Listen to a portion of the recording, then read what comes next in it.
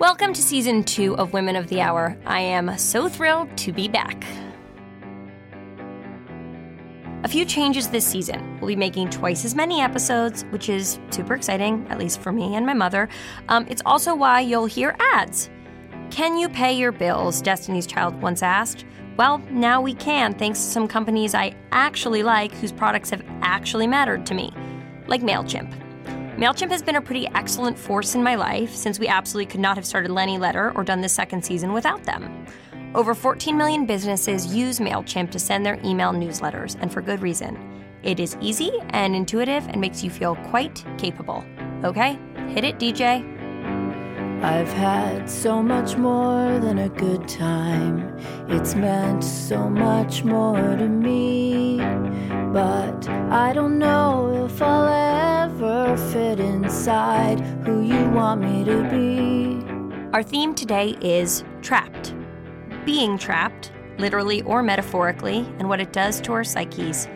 We'll hear from people who have been incarcerated in the American prison system, a woman who was kidnapped by North Korean soldiers, and a set of twins who busted open boundaries that others had created for them. But first, the terrifying and hilarious tale of being literally trapped in an elevator.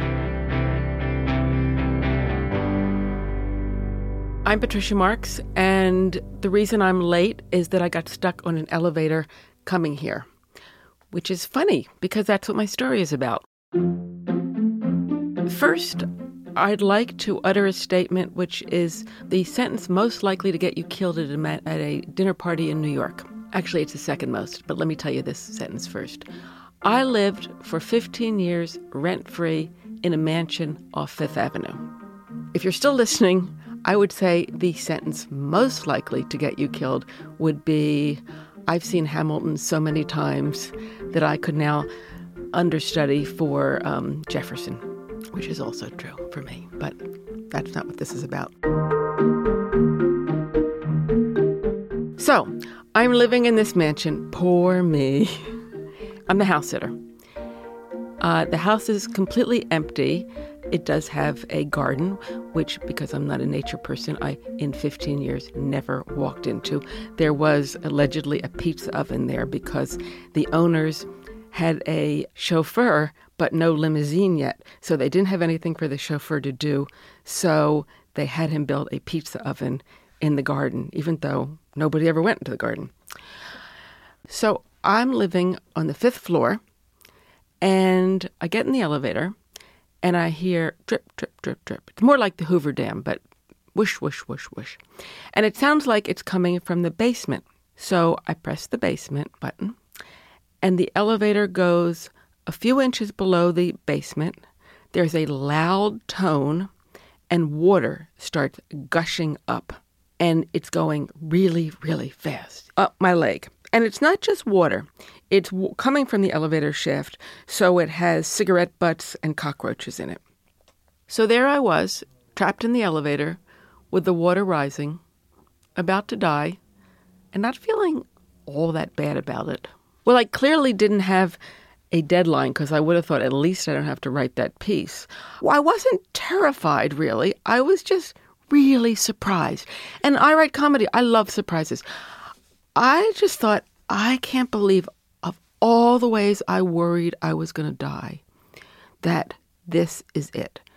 One of the disadvantages of dying is that I won't be able to tell a joke about it.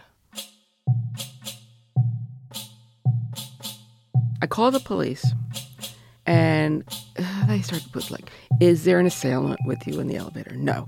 I'm already thinking it doesn't even matter because they have to find my house. They have to crash into the door and knock it down, find the elevator, figure out how to get it open. So I'm dead anyway. But by this time, the water had leveled off to the top of my thighs. And here's what kind of a person I am. The first thing I thought was, I can't believe I wore these shoes. They were Emma Hope shoes. They were very, very nice. And I call my friend who has keys to my house. And he comes over, and he's a, how do I say it? A wuss, really, because he won't even go down to the basement. He said, well, why don't you climb up and go through, there's a detachable ceiling in an elevator. So I did that, and I shimmied up to the first floor, tried to get the door open, but I hadn't at that point seen Die Hard, so I didn't know that there's this kind of latch that you have to press and get the door open, because for understandable reasons, a door doesn't open unless the elevator's there. So I go down into the muck, the police come, they can't get me out. Now I'm even bored. Then the emergency squad comes, and you hear them saying things like, the elevator's stuck, it won't open. Well, okay, yeah, we know that. And then they got me out, and that's really the end of the story. I could tell you about 4 or 5 other elevator stories, the last one being 20 minutes ago. I think the lesson is never take an elevator if I'm on it. Thank you to my favorite humorist, Patricia Marks, for that story, and the strong lesson will be sure to follow. In 1991, Kim Dadu was 24 and living in Rochester, New York, where she worked as a counselor with the severely disabled. After years of abuse, Kim shot her boyfriend with his own gun as he tried to strangle her. Kim, who's now 50, spent 17 years behind bars for manslaughter. Early on, Kim met Annie Bell Brown, known as Belle, another inmate who would become an essential force in her life. This one girl walked me over to a table where there were some people playing cards, playing spades. And the girl introduced us. Kim, this is Belle. Belle, this is Kim. And Belle did a double take at me. And she said, you're a cutie. And I remember just rolling my eyes like, this is the last thing that I need right now is someone telling me I'm cute. I just got found guilty of man 1. I'm going to prison for a long time. My life is over. And here's this woman saying, you're a cutie. I wasn't gay. I was never with a woman before. I never really thought about it much. I didn't see myself with anyone else ever again in my life. And I was okay with that. And from then on, we were inseparable. Until I got sent upstate, not even 2 months later, and we were separated for 17 years. I seen her when she came through Bedford on her way to Albion. She had less time than me, so she didn't stay long in Bedford. Then when I went to Albion, we tried to have some sort of relationship, but it wasn't the same upstate. There was too many politics involved. They frown on lesbian relationships. Officers give you a hard time, give her a hard time. We both got in trouble for being in a relationship together. I had a little tiny pinky ring with a K on it, and I let her wear my ring, and we both got written up. Somebody told on us, and we got written up, and I lost rec for 2 weeks, and she lost commissary for 2 weeks, and so we always said to each other, when I come home, we'll go out to dinner and see what happens. There was a commonness between us, and I don't know, I fell in love with her, and she fell in love with me.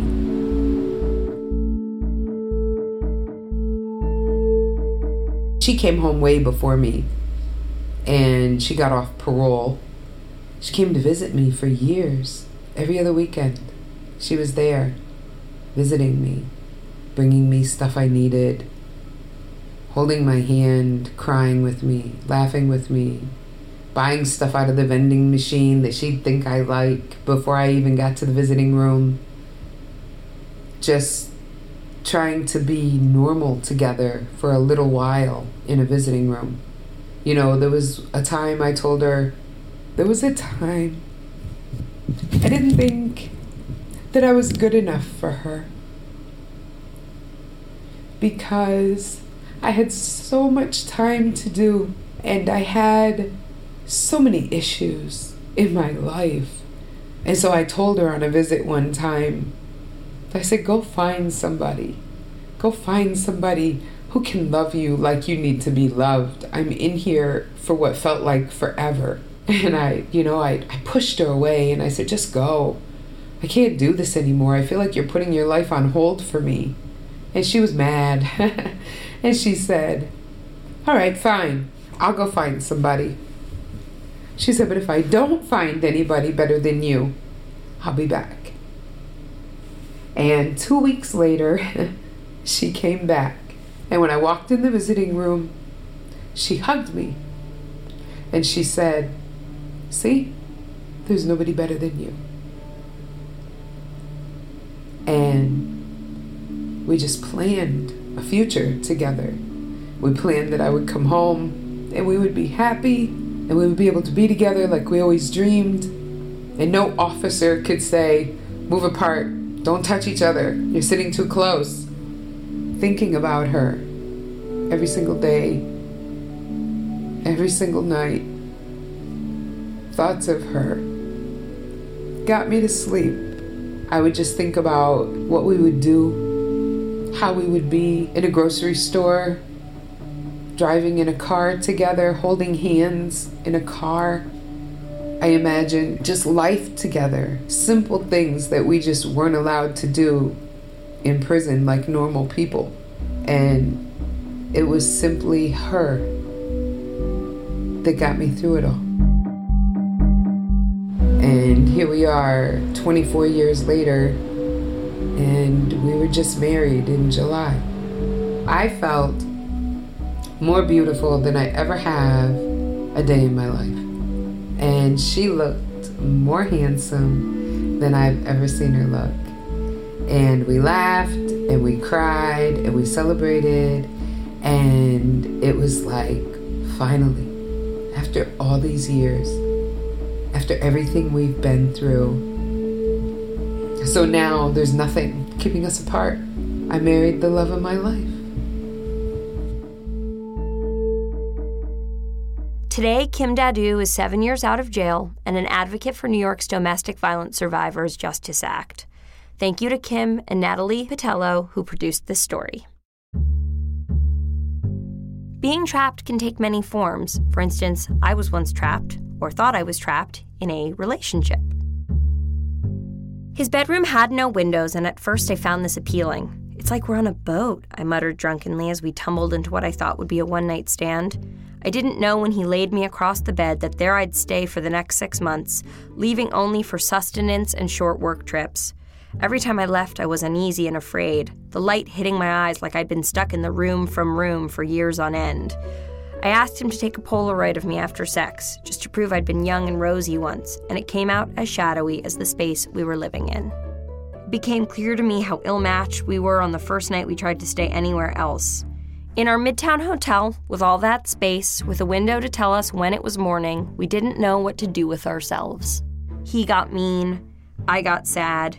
It turned out we were only connected by our bodies, forced together by his double bed wedged against a wall he'd sponge-painted red. After our first few sleepovers at his place, he'd started asking me to take the side against the wall, and often I'd wake up sweaty and disoriented, wedged against the plaster. "This isn't working," I said. "We can fix it," he said. Back in the room, the light above his desk glowing warmly, it seemed like we could. Over the next 5 months, we stopped and started, wept and slept, and I would awake with a gasp at 5 a.m. and listen to his breathing until 8, when I'd tiptoe into the living room to water his tiny plants. I felt paralyzed. What if I leave and he won't let me back in, or his apartment just disappears like Brigadoon, a space and time you can't exit and enter but just have to exist in? He looked so lovely when he slept. One autumn night, I left him to meet my mother for a late train upstate. She took in my ragged hair, dark circles, dry mouth. "What's happening to you?" I explained. She said it's hard to give up on someone you still care about, but not everything is meant to last forever. I knew she was right, and as she closed her eyes against the leatherette of the Metro North seat, I opened a magazine to distract myself. But distracted I was not, because the cover piece, entitled All the Single Ladies, was a beautiful but very doomsdayish explanation of why women who don't settle may spend the rest of their lives alone. I looked out the window at the dark wreckage of the Harlem-Wingdale Mental Hospital and imagined being strapped to a gurney, driven insane by eternal singledom, my vagina as antique as the electroshock equipment they would surely use on me. The next morning, I cut my trip short to get back to the room. Our relationship culminated on New Year's Day. I don't like saying this on the radio at all. It actually makes me want to be dead, but he told me I had weird breath. I never eat anymore, I said, or drink water. I think it's like crying breath. I think it's the breath I have when I'm here. I stood by the door for what felt like hours, begging and pleading to be released as if it was nailed shut. In reality, he only had a shiny, cheap doorknob. When it was already dark, we decided to get in his car and drive to a friend's house by the beach. I couldn't think anymore in the red room. I couldn't even think by the window or out on the fire escape with the plants he had cast out when they began to shed their leaves.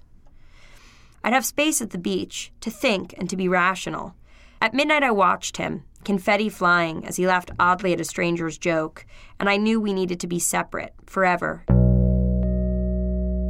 The next morning, we walked down to the beach in our parkas. He kicked at stones, as I said, with shaky finality that I had come to a conclusion. But before I could get the words out, another partygoer came ambling down the dunes towards us. "Dude, I'm so sorry I backed into your car." My life flashed before my eyes. How bad was the damage? Would I ever get home? The rest of the guests planned to stay for a few more days, enjoy some quiet time with their children and partners. There was no train, only a bus 3 towns over. I imagined calling my father, who was already angry that I'd essentially disappeared for half a year, and begging him to come get me. I didn't give a shit what happened to the guy. He could swim home for all I cared. I sat down on a petrified stump, head between knees and the international sign for panic attack. The damage turned out to be minimal, and we drove back in relative silence. "You're coming home with me?" he asked as we approached the city. I was crying behind my sunglasses, wiping the tears away before they passed below the rims. I just have to get some stuff together at my parents' place, so I'll be over later." He dropped me in Union Square, quiet on New Year's Day, and I lingered at the car door, clinging to my backpack. "You okay?" he asked. Yeah, I am." I kissed him, knowing it would be the last time.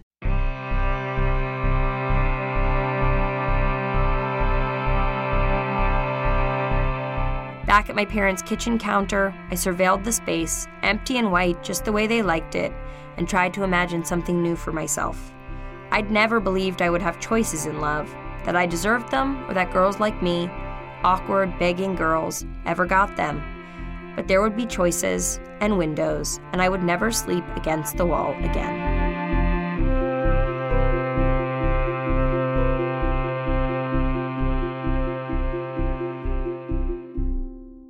My name is Laura Ling, and I am a journalist. In March of 2009, I was working on a story about the trafficking of North Korean women from North Korea into China. And it was during that time when I was reporting along the border between those two countries that I was captured by North Korean soldiers, taken into North Korea, and held there for nearly 5 months.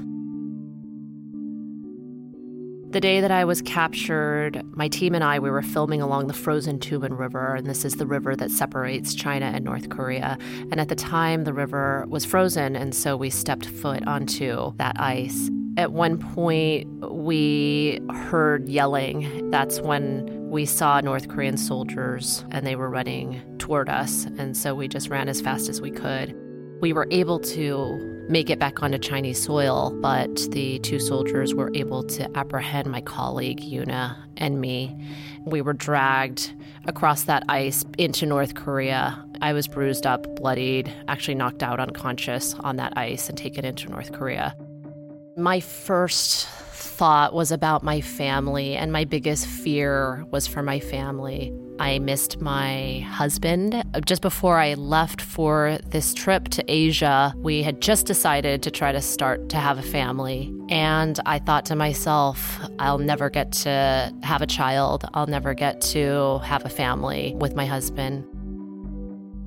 While our capture was violent and brutal, once they had us in North Korea, we immediately became political pawns. And from that moment on, we were treated humanely. But there was always this fear in the back of my mind that anything could happen because of that initial brutality on that river. I thought that I could be there for a very, very long time. And I started thinking about who might be a good partner for my husband. And I was thinking about people that I knew because I was just really worried about him and didn't want him to be alone. I thought about my parents, how they're aging, and wondered if this situation was just causing them to age even more. That broke my heart. I was able to receive letters from them every now and again, and I think that was the biggest comfort to me during that time. I read and reread them over and over. I memorized every single word. I kept a journal, but I was always careful about what I wrote in the journal because I didn't want to write anything that could be used against me. And so the journal just became really a series of poems and love letters to my husband. What I wrote in that journal has always just been kept between the two of us.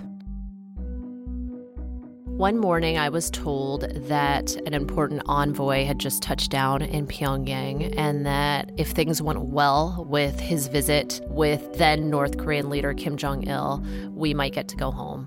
And if things didn't go well, we would not get to go home. It was actually happening during one of the lowest times in my captivity. I was very, very sick. I'd been hooked up to an IV, and things actually moved pretty quickly from that moment on. It was very surreal. We were taken to a hotel, and then we saw President Clinton, and it really did feel like this out-of-body experience that there standing before me was the former president of the United States of America.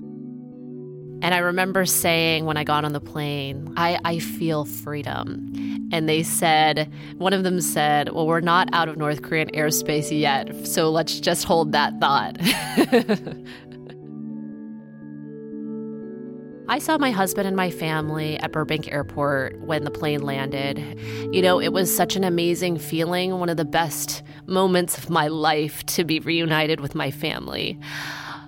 But I could see when I looked in my parents' eyes, my mom and dad, that they had aged quite a bit, and that really broke my heart. It's funny because I love all different types of exotic food, and Asian food especially, but when I came home, all I wanted was a slice of pizza, and that was the first thing I had for dinner, and it tasted amazing. Even just being able to go outside for a few minutes in the day was a treasure for me, to be able to breathe the fresh air, to look up at the sky. I did not see stars for nearly 5 months, and I remember when I first saw stars in the sky and how profound that was to me. Music. I didn't realize when I got home how much I missed music. And I remember that I was in the car and the first song that came on was Depeche Mode. I think it was People Are People. Hearing Depeche Mode on the radio brought me to tears. And I think it's just because I missed music so much. My husband and I were fortunate to have a baby girl.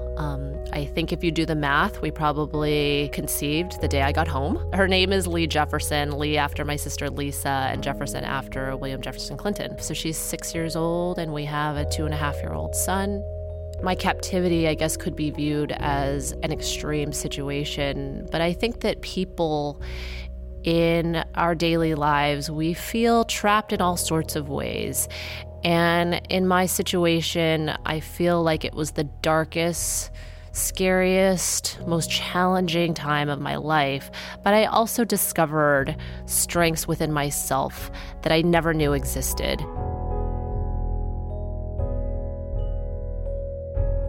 That was Laura Ling. Go watch her Seeker.com series Rituals, which I'll be lucky enough to appear on soon.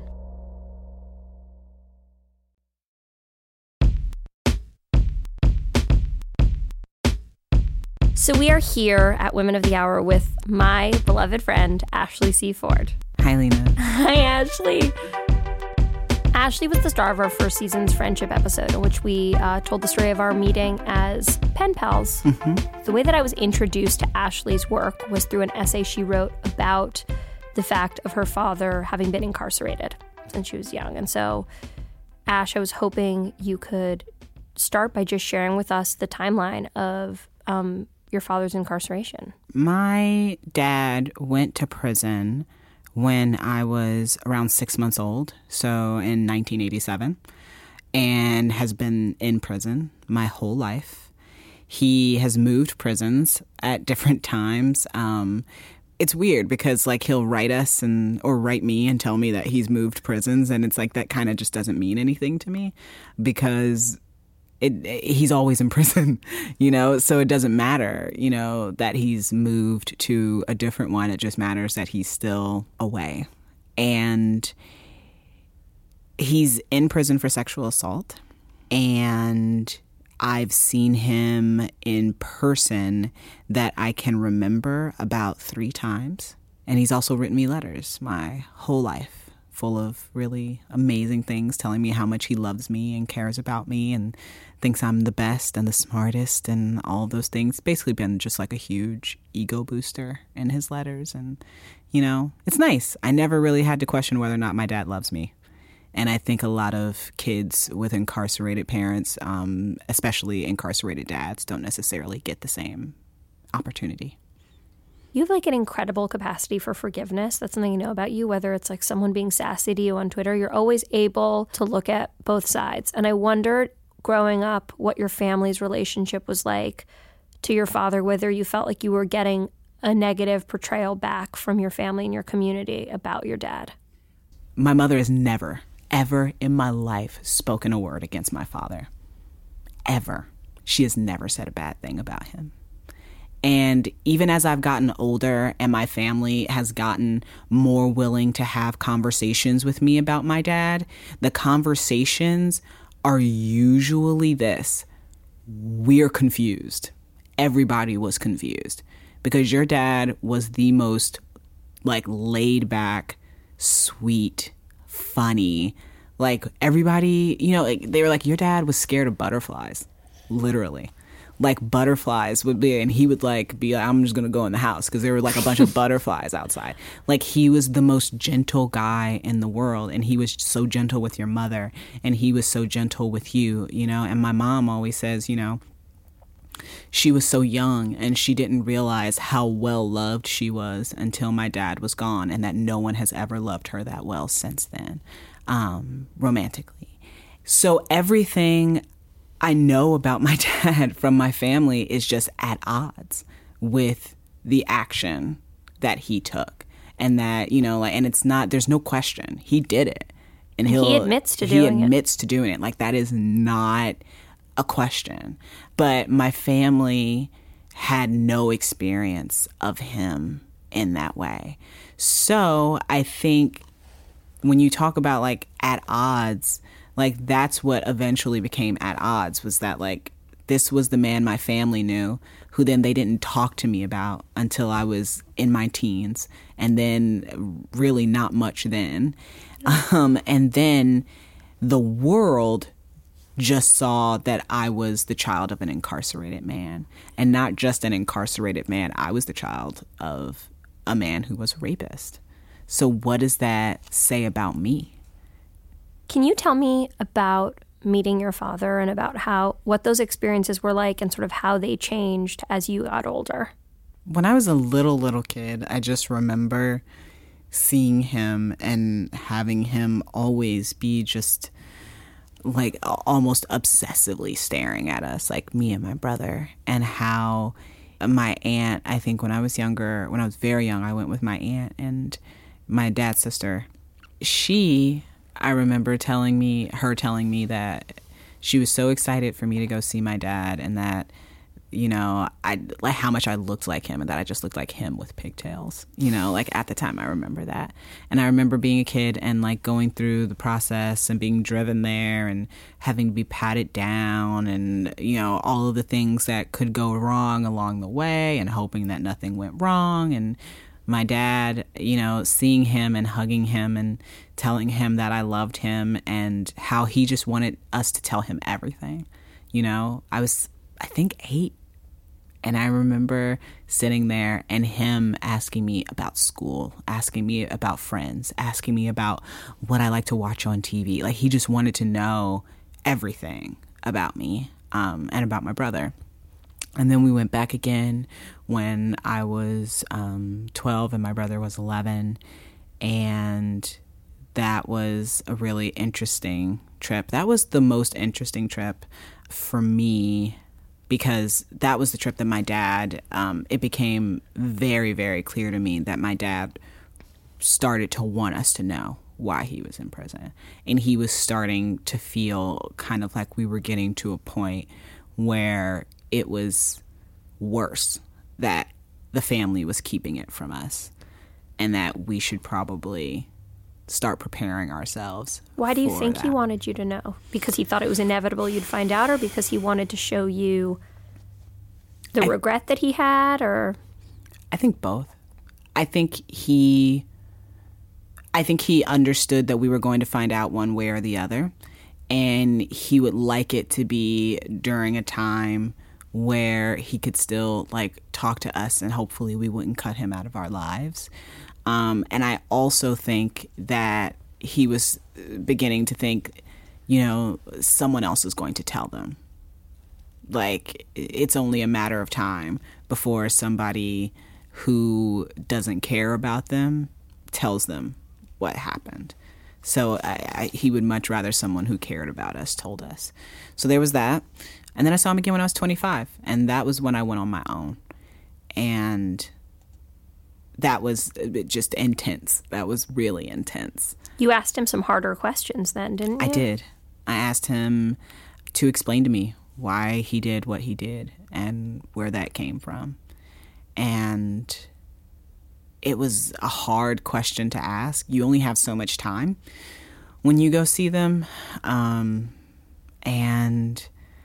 think about all the people in your life right now who maybe you have a little bit of a problem with, and you're just kind of like, I don't even want to, you know what I mean? Yeah, like, we're not even going to start this Not shit. even going to start it. Not even going to go there. And then imagine that this is someone who is your parent, who you haven't seen in 12 years, and who you don't know when you're going to ever get to see them again. And you want to take the 3 hours that you guys have together, you want to spend part of that talking about why they're,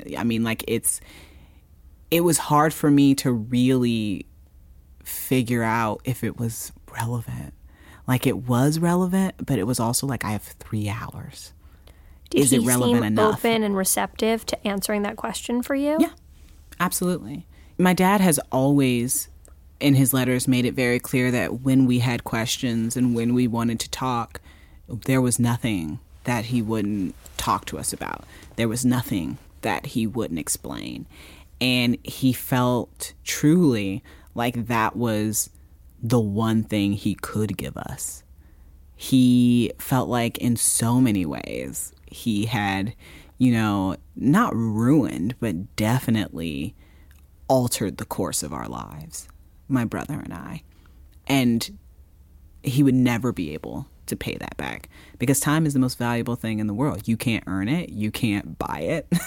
It's like it's the one thing that you really can't. It's the one thing. And and he got that. And so the thing that he could offer us was honesty, like that's what he could give us, that only he could give us was honesty. Did you ever tell your father that you were a survivor yourself? No. No. Did you almost feel like it would be too heartbreaking for him? Or was it something that just didn't feel safe to share? I wanted to tell him very badly. I wanted to tell him. But I was and am afraid of how that would make him feel about himself, which is, I know, not the wokest shit in the world and probably not something that I should concern myself with, but I also can't not concern myself with it. I think probably his wish would be that was something I had been spared in this life. You know what I mean? Like, without him in it. And I just know what a disappointment it'll be when I have to tell him that that's not really a wish of his, that is reality. I mean, you're writing a book, and your book is about, I mean, your book involves your father, but it's also, I love you, by the way. I love you too.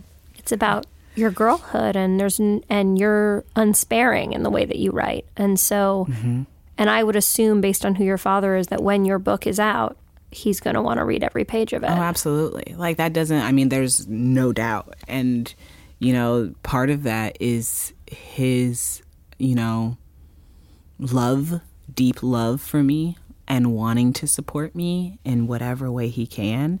And another part of it is just like, you know, for him, the book really will be this opportunity to get into my brain in ways that he's never been able to, just based on proximity. And at a certain point, I remember, I mean, you and I were close before you moved to New York, and you moved to New York and you started this beautiful life with your partner, Kelly, you built a beautiful home for yourself, a beautiful life for yourself, and writing back to your dad became less of a priority for you. Did you feel that you needed space? Did you feel you needed to define your own identity? I would say both of those are true, that I both needed space and I needed to define my identity. When I was living in Indianapolis and I was around 27, 26 years old, probably 26, it hit me that part of the reason I had stayed in Indiana for so long was because I was waiting for my dad to come home.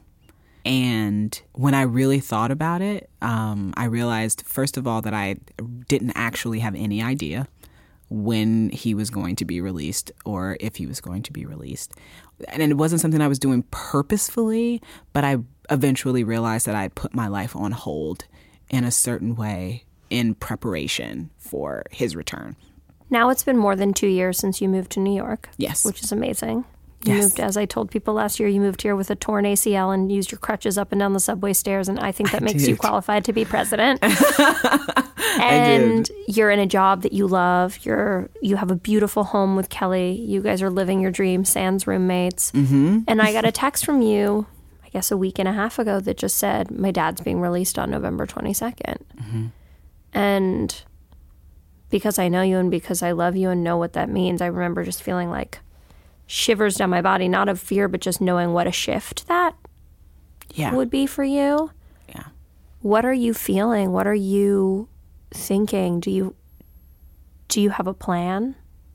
My mom called and told me that he was going to be released, and she also told me that when his family asked what he wanted, you know, like, what do you, like, okay, you're going to get out. What do you want? Do you want to come here? Do you want to go do this? Like, what are we, like, do you have to tell us what you want? And he just said, I just want my kids, you know, like, and which is consistent with how my dad has been my whole life. I guess immediately I thought, I've got to buy a plane ticket. Like, I've got to go home. I've got to be there when he comes back, or I have to be there when he's let out. I just have to be there. And then I got really sad because I think as soon as I realized he was being released, it just hit me how much time we've lost. We've lost so much time, and there's no version of life where you can make up for that kind of time. It's just gone. And that hurt. And I think I kind of had to reckon with that. I had to deal with that. And then I got scared. You know, I got really scared, you know, about what is this going to be like for him. He went into prison in, I believe, the winter of 1987. And now he's going to be released in the winter of 2016. A lot of shit is different. My dad's not going to know how to use a fucking iPhone. It's like being like trapped in a time capsule. Yeah. You know, my dad has been very much awake, you know, like my dad, while he's been in prison, he's gotten 2 degrees. You know, he's been a mentor for other young men who are in prison, like encouraging them, like not to get involved in gang activity and stuff like that, and like helping them, you know, find out how to navigate you know, these halls and stuff, and be okay when you get out, as okay as you possibly can be, you know, but he's still been in prison for 30 years. And so, you know, I think I worry about mostly what his life is going to look like. My dad has always been so optimistic about the kind of life he could have post prison. And there is definitely part of me that's like, who's going to tell him? Like, who's going to tell him that, like, it's not going to be easy, you know, for more reasons than one. It's not going to be easy because you don't know anything about technology, you know, now. Like, you just don't. And it's also not going to be easy because, you know, you've been in prison. You're a felon. And it's definitely not going to be easy when people know what you've been in prison for, you know. And it doesn't matter that it was 30 years ago for a lot of people. That's not going to mean anything. And should it? I don't know. Like, that's a thing, you know? Should it matter? So I'm worried for him and about him. I'm worried for me and about me and my brother and my mom. That's what I want to know. I was like, do you feel safe? I mean, do you feel safe? I know you don't feel like your dad's going to harm you, but, oh, no. But you... Was there any part of you that felt safer with a distance there? I think my heart felt safer. My dad's still a human. Like, he's a human being, and he's a human man. And there is part of me that understands that when he was communicating with me via letter, you know, that of course he was going to write all these wonderful, beautiful, amazing things to me, you know, but now he's going to have to get to know me.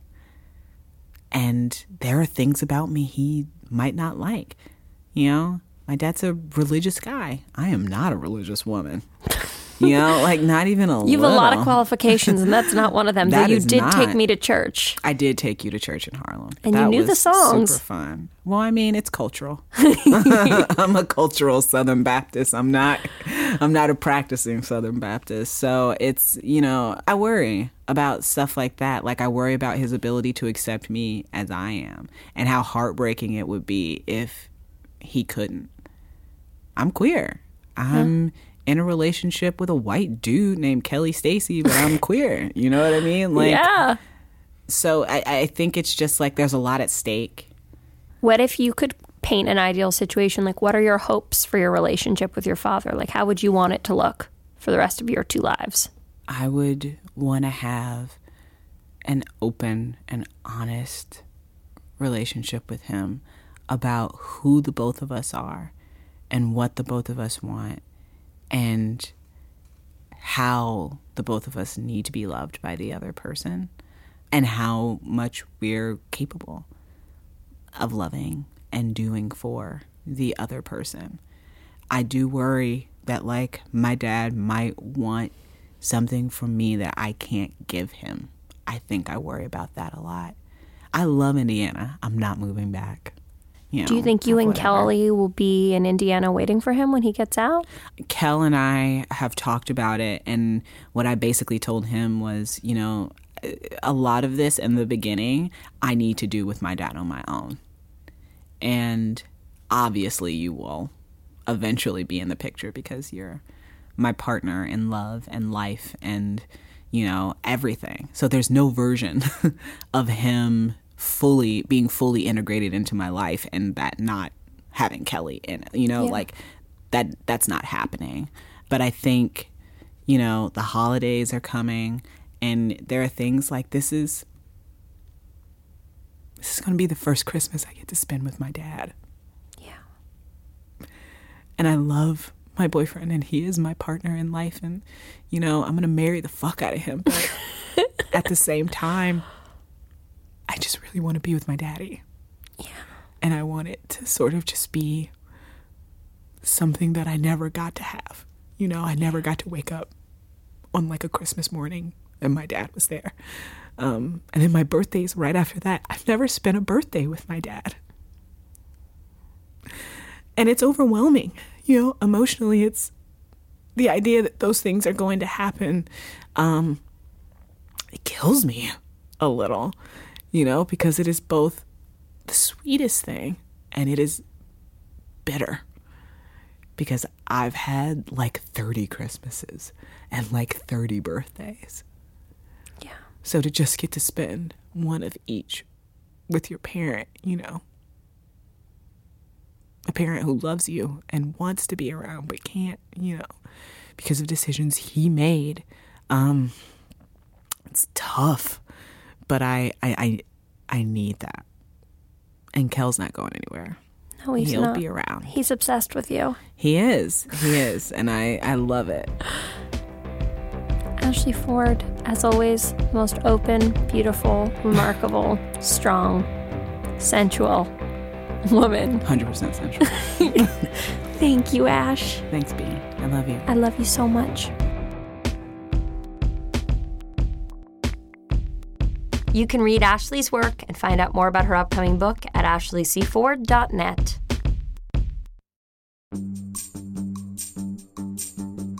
This season's Women of the Hour advice giver in residence is the wise and warm Tessa Thompson, a friend whose kind but sharp sense of humor and justice means the world to me. She will join us every week to answer life's most burning questions. If it sounds like she's far away, it's because she was. She Skyped us while on location for a movie in Australia, where she's the first woman of color to embody a Marvel superhero on screen. Yep, she's kind of a big deal. This week's question. Am I trapped by what I feel is familiar? Should I leave the job that I kind of like but provides security and go for a dream one far away from everything and everyone I know and love? Or, since I'm just out of college and lucky to have a job in my actual field, should I stay and try and build a life while I have this actual job before me? That's interesting. I've thought a lot about that because I now have a job that in some ways gives me tremendous freedom because, for example, it requires me to travel lots of new places. But in other ways, it sort of keeps me captive in a sense where it makes it so that certain relationships become hard. I'm away from my friends and family, and so sometimes I feel sort of trapped by that. I think I used to have this perspective of freedom where freedom meant that you weren't beholden to anything and no one had any expectations of you. And I used to, before I had a career, for example, I would just travel. Like I imagined myself as just like this world traveler, that's all I did with my life. And any job I would have would just be to get enough money so that I could go on my next adventure.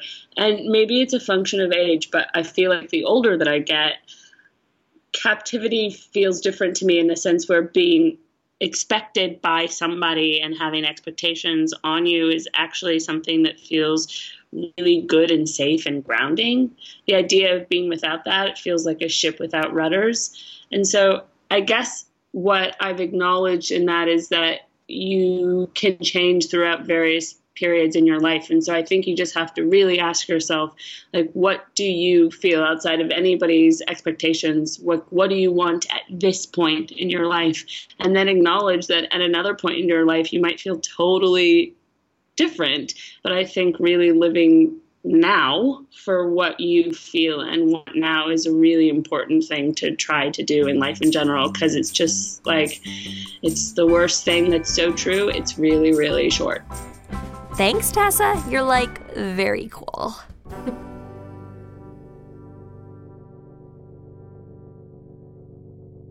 Twin sisters Alba and Anastasia Somoza, who both have cerebral palsy, have been advocating for disability rights, aka human rights, since they were little kids. And their work has taken them to some pretty cool places like the White House.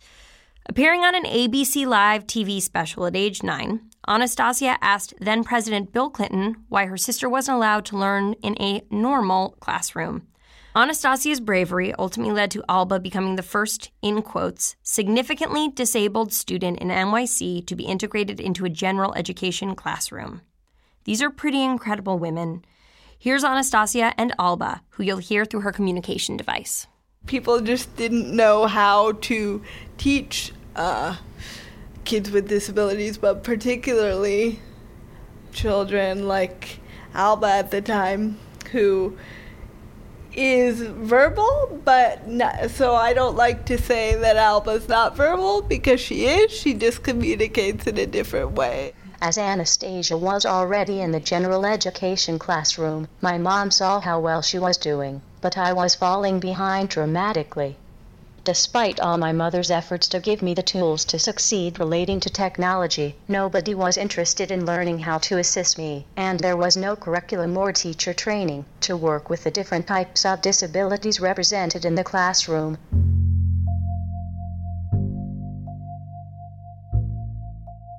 My name is Anastasia Somoza. I am an international disability rights advocate, and I've been doing it really since I was 9 years old, when we first started working to integrate ALBA into the New York City public school system. And as a 9-year-old, I just remember thinking, I have so many friends, I want Alba to experience that too. Alba Somoza is the 9-year-old girl who made headlines last year after her twin sister asked President Clinton why Alba could not attend a regular school even though she has cerebral palsy. I went to the White House in February of 1993. It was actually, I remember the day, I think it was February 20th of 1993. So because she can't speak, they put her in a special class. But she uses computers to speak, and I would like her to be in a regular class just like me. Wow. So you just want your sister to have a chance? Yes. Good for you. So immediately after that meeting, President Clinton and Hillary wrote me a letter saying that they had asked someone in his administration to look into my sister's school situation, and that person ended up being the Assistant Secretary of Special Education at the time, Judy Heumann. So that was his first letter, and then he and I became pen pals, and then by the next September, she was integrated. It was very exciting and a little scary. My mom had asked to come in to speak to the other 36 children in the classroom to tell them about my disability, and they really did not want her to do that. In the end, they allowed her in for half an hour, and it was amazing. The kids were great and asked all sorts of questions, even the teachers had questions. I also remember feeling incredibly happy about my new classmates. It ended up being a great day. For the first little while, it was great. The focus was all on, the social interaction that Alba was getting and just the excitement around her, the initial integration into the mainstream classroom. And then as it moved forward, my mom obviously realized, and the school as well, that Alba was going to require further support in the classroom. 26 years after the Americans with Disabilities Act, most of us still don't have the opportunity to live independently in our communities. A lot of us don't have the opportunity still to have access to a free, appropriate public education. Disability is an inherent part of the human experience.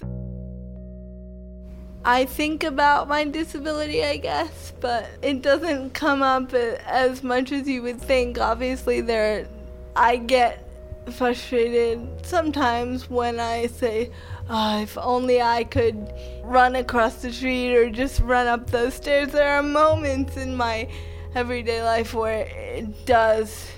where my lack of physical ability and the actual disability does suddenly appear at the front of my mind. And I'm not going to sit here and say that I never think about it, or I never get angry that I can't do what somebody else can do so easily, because I do a lot. It is really hard for me to sit in my wheelchair every day. I wish I had more freedom to do as I please. To be able to talk, for example. With the help of technology, I can talk. But there are still many parts of my life that I do not control and have to depend on others for help. Some of the things I wish I could wish them away. But you have a choice every day, I think, as an individual to get up and say you're going to have a good day or not have a good day. I think to a certain degree we do have control. I'm 32 now, and I think I can finally say that I'm fully comfortable in my own body. I paint at a studio every week downtown called Pure Vision Arts, which is a studio for artists with developmental disabilities. There, I have been given the freedom to express myself through the art I create. I love to make abstract art, and I have several techniques that sometimes requires the help of my assistant. I do a lot of hands-on work, like blending colors together with my hands to create colorful backgrounds. We need to continue to have these conversations in every industry, about every industry, and give people like me the opportunities to do what we want to do, because we're ready, willing, and able, just like everyone else. You can find out more about Anastasia's work with disability rights at anastasiasomoza.com. To see Alba's artwork and where she's teaching next, check out albasomoza.com.